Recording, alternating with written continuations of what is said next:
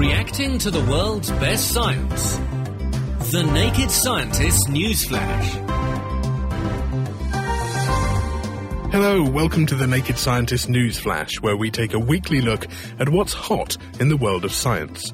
This week's episode features Dave Ansell, Helen Scales, Chris Smith and Sarah Castor-Perry, and I'm Ben Valsler.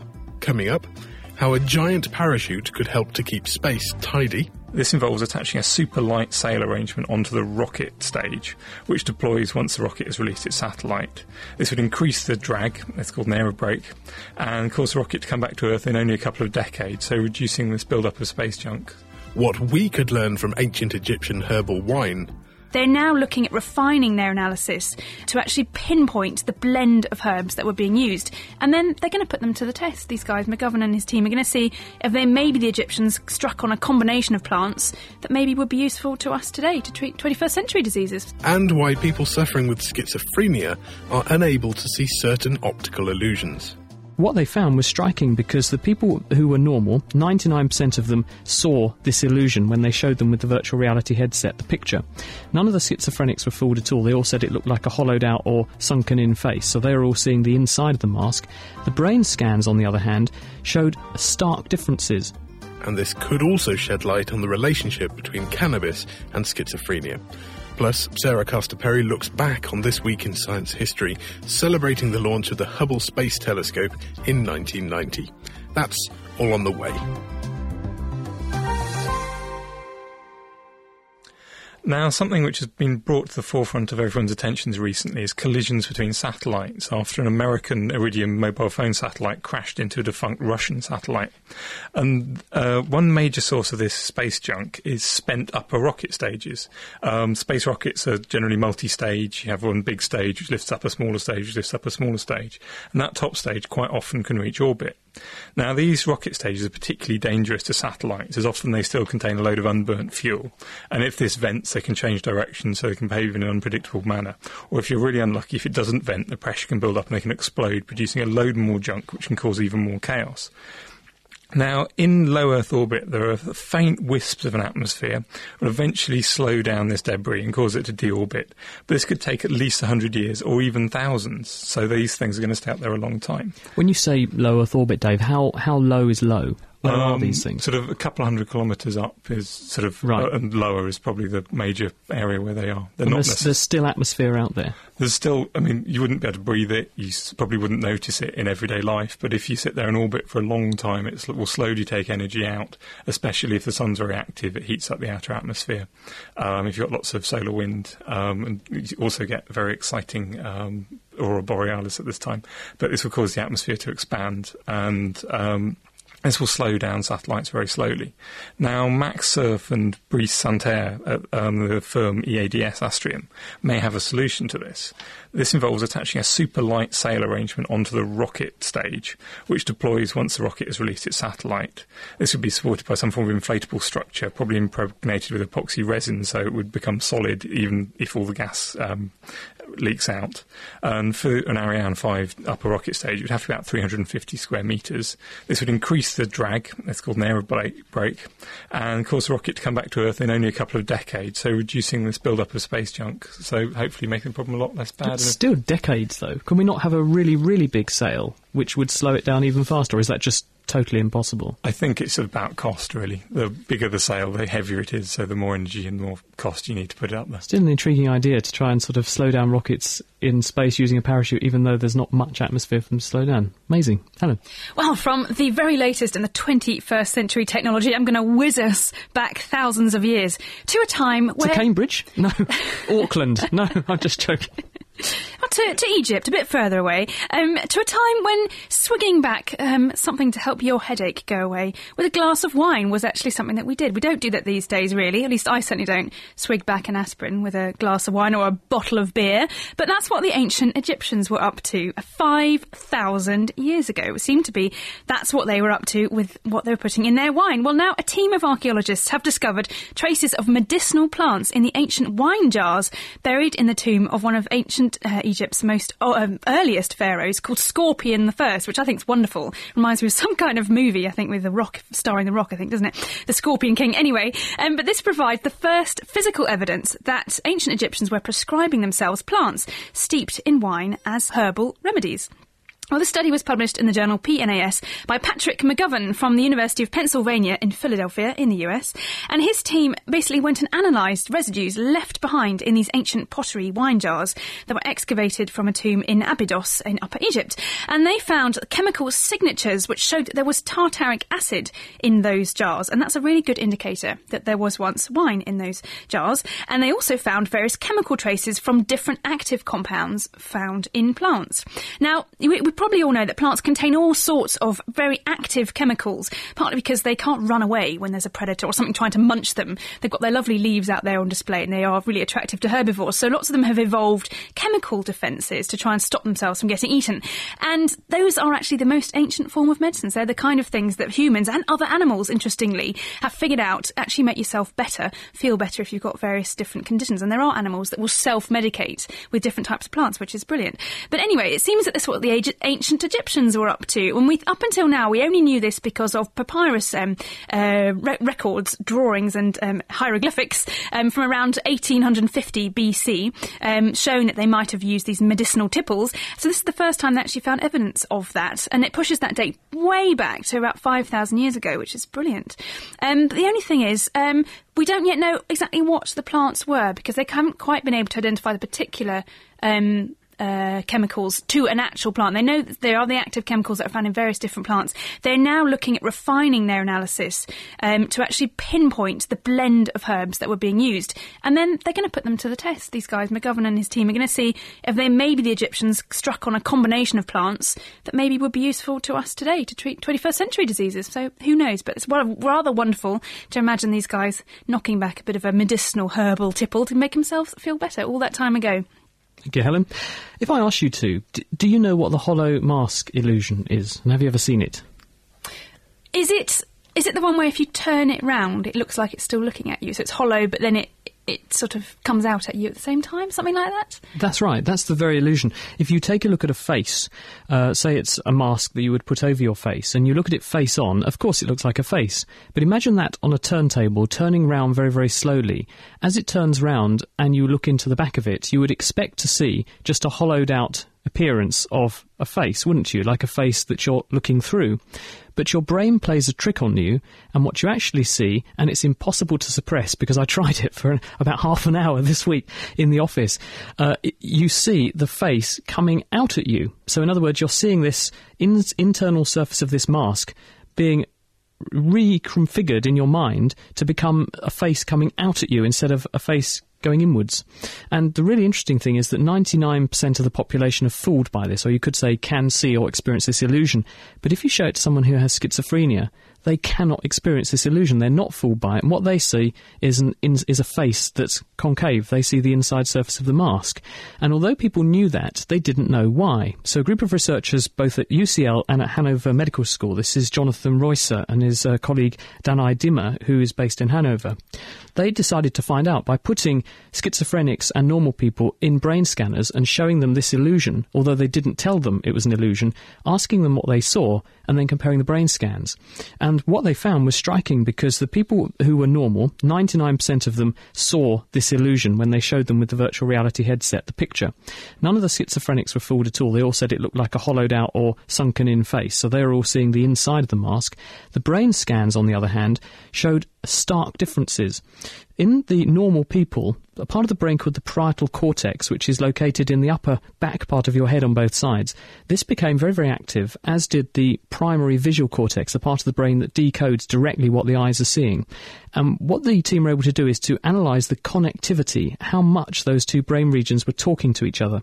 In the normal people, there's a very big augmentation in the connections between these two areas when the people see this illusion. In the schizophrenics, there was no such connectivity.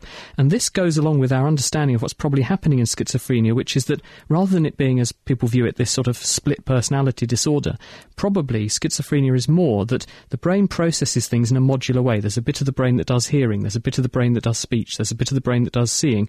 And normally what we do to create consciousness is to combine the the inputs of all of these things together and experience them as a whole. And in schizophrenia, rather than connecting the products of those modules together, they're viewed independently of each other. So you can't unite things in this way. And so people are saying we should view it more as a sort of disconnectivity state. And what's really interesting is if people smoke cannabis, they also cannot see this illusion. So cannabis is also linked to schizophrenia. So we think that this could be putting people into a sort of pro-psychotic state where it's stopping bits of the brain influencing each other. And the reason you experience this in the first place is because you're basically relying on memory. Your brain is saying, I should be seeing the inside of a mask, but I've seen a face before, I'm expecting to see a face, so it creates a face for you to look at if you're normal. And is schizophrenia something that's difficult to diagnose? And could it be that you could show someone this experiment and that would show that they were schizophrenic, or is it a bit more difficult than that to say? That's that direct link. Normally, and as someone, because I, in my medical job, have met quite a few people who have schizophrenia, and usually the symptoms are quite florid, and you can quite easily work out what's wrong with someone. We wouldn't need subtle diagnostic measures like this, but what we do need is a way of understanding why this happens, and therefore the best way to treat it, or therapies, or better still, ways to preempt it. Because what we haven't seen in this paper is, do people who are destined to get schizophrenia also get fooled by this illusion or not? And that might be useful, because if you could scan those people and say, these individuals could be at risk, therefore we could identify them and give them therapy or give them treatment, because what we know about this disease is that if you treat it earlier in the process, people tend to not get as bad, they get better quicker, and they don't get as bad as they could have got. So in other words, they respond better than if you let them get very bad and then try and treat them. So I think probably that is an area to look at. Excellent, that's good stuff. Well, I'm going to talk now about one of my favourite marine creatures, the octopuses, because they hit the science headlines this week with the news that, contrary to popular belief, all species of these soft-bodied, 8-armed denizens of the deep are in fact venomous. And that solves one of the enduring maritime mysteries, which is how do octopus actually kill their prey? And the same actually goes for the octopus's cousins, the cuttlefish, and some squid as well.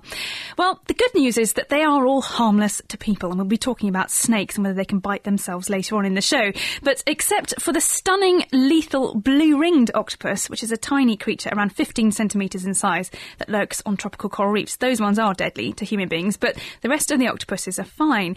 Now, this is a study published in the Journal of Molecular Evolution, and Brian Fry from the University of Melbourne in Australia led a team of scientists on an octopus collecting expeditions, which I wish I had been on, would have been great fun, to the Great Barrier Reef in Australia and to the waters of Hong Kong and to Antarctica.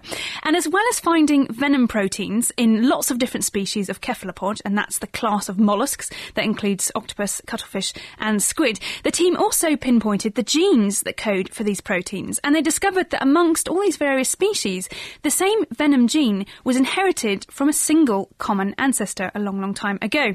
And it turns out that octopus venom is very similar to the proteins in other animals like snakes, which just goes to show that they've actually independently evolved a similar solution to how to create a molecule that's toxic so you can kill your prey or get rid of something that's trying to attack you. So this new octopus discovery really sheds light on how evolution, if you like, came up with that solution of how to make a molecule that's venomous. And it should pave the way as well towards developing new drugs for us humans to have a go at treating our own pain. Strangely enough, toxins like this actually can help treat pain and allergies and cancers and various things like that. So it also means we know now how octopus kill their prey. They can grab a tough-shelled crab with their suckered tentacles, pierce its shell and put it with its sharp beak, and then inject venom to kill those creatures. But it leaves us with the eternal conundrum, and maybe you guys can help us out here. What is the plural of octopus? I think it's octopodes, because I asked a friend who is a Greek scholar, and he told me that was the correct way. Is that how you pronounce it? I thought it was octopodes. No, octopodes, because Greek, okay. the ES is ease, isn't it? Yes, I thought octopodes sound fun. All right, we'll go with says octopodes. Octopi, don't they? But it's wrong. Like cactus, cacti, it's wrong. I think because it's Greek, it's octopodes, I believe. There you go. Am I right? Solved. I don't know. I had a look around, and I think it seems fairly unclear. I think it's either octopuses or octopodes, and I like octopodes. Thank you, Helen. Now, also this week, it is the 66th anniversary, and in fact today is that very day, 66 years ago, that the famous Bicycle Day occurred. And Bicycle Day was when Dr. Albert Hofmann, who was a researcher in Basel, was working on something which has subsequently spawned an entire revolution the psychedelic revolution because he took a famous trip home on his bicycle from work after inventing what subsequently became known as LSD, lysergic acid diethylamide. And he was doing it by studying a fungus that grows on wheat. And his discovery was entirely accidental. And to tell us a little bit about it is Professor Philip Strange, who's the Director of Pharmacology at the University of Reading. Hello, Philip. Hi there. So tell us a bit about this momentous anniversary that we're celebrating today and in effect this week. Well, Hofmann, as you said, was an organic chemist working in Sandoz in Basel in the 1940s. And he was working on these chemicals derived from the fungus ergot. And one of the chemicals he made based on the ergot was LSD. And on April the 16th, 1943, he was working on LSD and he experienced some funny effects, including hallucinations after working with the chemical. And he went home for the weekend. And on the 19th of April, that's 66 years ago today, he came to work keen to verify these odd effects of the drug. And so he took a quarter of a milligram of the pure drug and experienced the same psychedelic effects again, only much more strongly, because this is actually a very large dose to take, as we now know. He felt very odd that day. He experienced these psychedelic effects, and he decided to go home. And as this was wartime, there were no cars, so he used his bike. And the crazy bicycle ride home through the streets of Basel under the influence of the LSD was the first demonstration of the powerful psychedelic effects of the drug. And so it's termed Bicycle Day in the psychedelic counterculture. Although it obviously didn't harm him too much because he actually died last year at the age of 102. But what was he actually trying to achieve? Obviously not to make hallucinogens. He was working on these agents for some reason, presumably not with that reason in mind, though. Well, the LSD, I think, was just an accident, really, in some respects. The Sandoz were interested in, they were in the business of making new drugs. And so they wanted to look at different sources, and they chose a natural product, this ergot, which grows, as you said, on wheat, but also on rye as well. And it contains all sorts of interesting chemicals. And so, for example, preparations of ergot have been used for years to quicken labor. And the Sandoz isolated the active compound ergometrine from that, and it's still used to stop hemorrhaging after childbirth. Because it constricts arteries, doesn't it? Doesn't the same drug also prove useful in the treatment of migraines by preventing the blood vessels in the brain from dilating painfully? That's ergotamine. Which is similar, isn't it? It's similar, but it's a different compound. It's ergotamine. Yes, that's right. No, that's it. And it works very similarly to the triptans, which are now have really taken over in treatment of migraine. Do we know how LSD actually does what it does, though? We don't know clearly, but I mean, but what LSD does is it hijacks some of the receptors in the brain for one of the chemicals called serotonin. Serotonin is a neurotransmitter, a brain chemical, which is very important for transmitting messages in our brains, and it's involved in all sorts of different things like emotion, as well as also constricting arteries, as you've said. And it acts by binding to proteins called receptors. And LSD basically binds to those receptors and hijacks the effect. So it's not surprising to have these very complex effects. Why is it that some people experience bad outcomes from doing this, though? Because, of course, even Hofmann himself said that you can sometimes get bad trips, where rather than seeing nice things, you see nasty things. I don't know the answer to that question, really. I think one thing is that people take too much. Because I think it was espoused by the hippie culture, and I think it was used in a very uncontrolled manner there, I think it's one reason. Another reason is I think people are all different, in the way they react to these things, in different drugs and so on. And I think also perhaps the preparations of the drug people are being given are not pure. But at the same time, and just to finish off, I think this does tell us quite a bit about how we go about finding drugs, because Helen was saying that if you look at, say, the octopus, there may be genes which it uses to make toxins, and those toxins that kill things could also prove therapeutically useful. I think that the science that Sandoz were doing that accidentally led to the generation of LSD in itself was a very sound way to discover drugs, wasn't it? Oh, it is, and I think it's still used by some companies nowadays. There are still, particularly the deep-sea organisms, I think, are felt to contain new structures on which you can then base new drugs. Thank you very much, Philip. We'll have to leave it there. That was Professor Philip Strange. He's from Reading University, telling us about Bicycle Day. It was 66 years ago today that Albert Hofmann, a chemist, discovered the chemical that became known as LSD. And in fact, Philip has written an article which is on the Naked Scientist website, which describes that story in more detail. If you want to go and find it, you go to nakedscientist.com/articles. Read the references and find out the facts. All our programmes are archived in text and audio on our website at nakedscientist.com. Now, let's join Sarah Castor-Perry for a stroll down scientific memory lane and a view into deep space. This week in science history saw in 1990 the launch of the Hubble Space Telescope, the largest and most advanced extraterrestrial telescope that has allowed us an extraordinary insight into the furthest reaches of the universe and has also helped to determine the speed at which the universe is expanding. This year we're celebrating the 400th anniversary of Galileo Galilei's groundbreaking observations using one of the very first telescopes. The Hubble telescope is, unsurprisingly, pretty different to Galileo's, which would have used glass lenses. In order to see dimmer objects, the objective lens, which is the main light-capturing lens, needs to be bigger. The only problem with this is that as the glass lenses get bigger in diameter, because they can only be held around the edges in order for the light to pass through them, they tend to sag in the middle, distorting the image. The solution to this has been to use mirrors, which could be supported from behind to capture the images, a system first developed by Newton in the 17th century. Hubble's primary mirror is over 2 meters in diameter. The telescope was funded as a collaboration between NASA and the European Space Agency and was originally planned to be launched in 1983. However, several problems, including the Challenger disaster in January 1986, where a NASA shuttle broke up on takeoff, delayed the launch. It was eventually launched on the shuttle Discovery in April 1990, but even once it was up in orbit, it was beset with problems. Scientists realised that the primary mirror used to capture the images had not been ground properly, and so in 1993, a servicing mission was sent to rectify it by installing corrective optics. In 1994, NASA announced that the mission had been a success and released newly taken images showing much higher resolution. The telescope has been part of some of the most important astronomical work of the 20th century, including being used to calculate the Hubble constant, named just like the telescope after the American astronomer Edwin Hubble. He proposed what came to be known as Hubble's law, which suggested that the universe was expanding and is some of the main support for the Big Bang.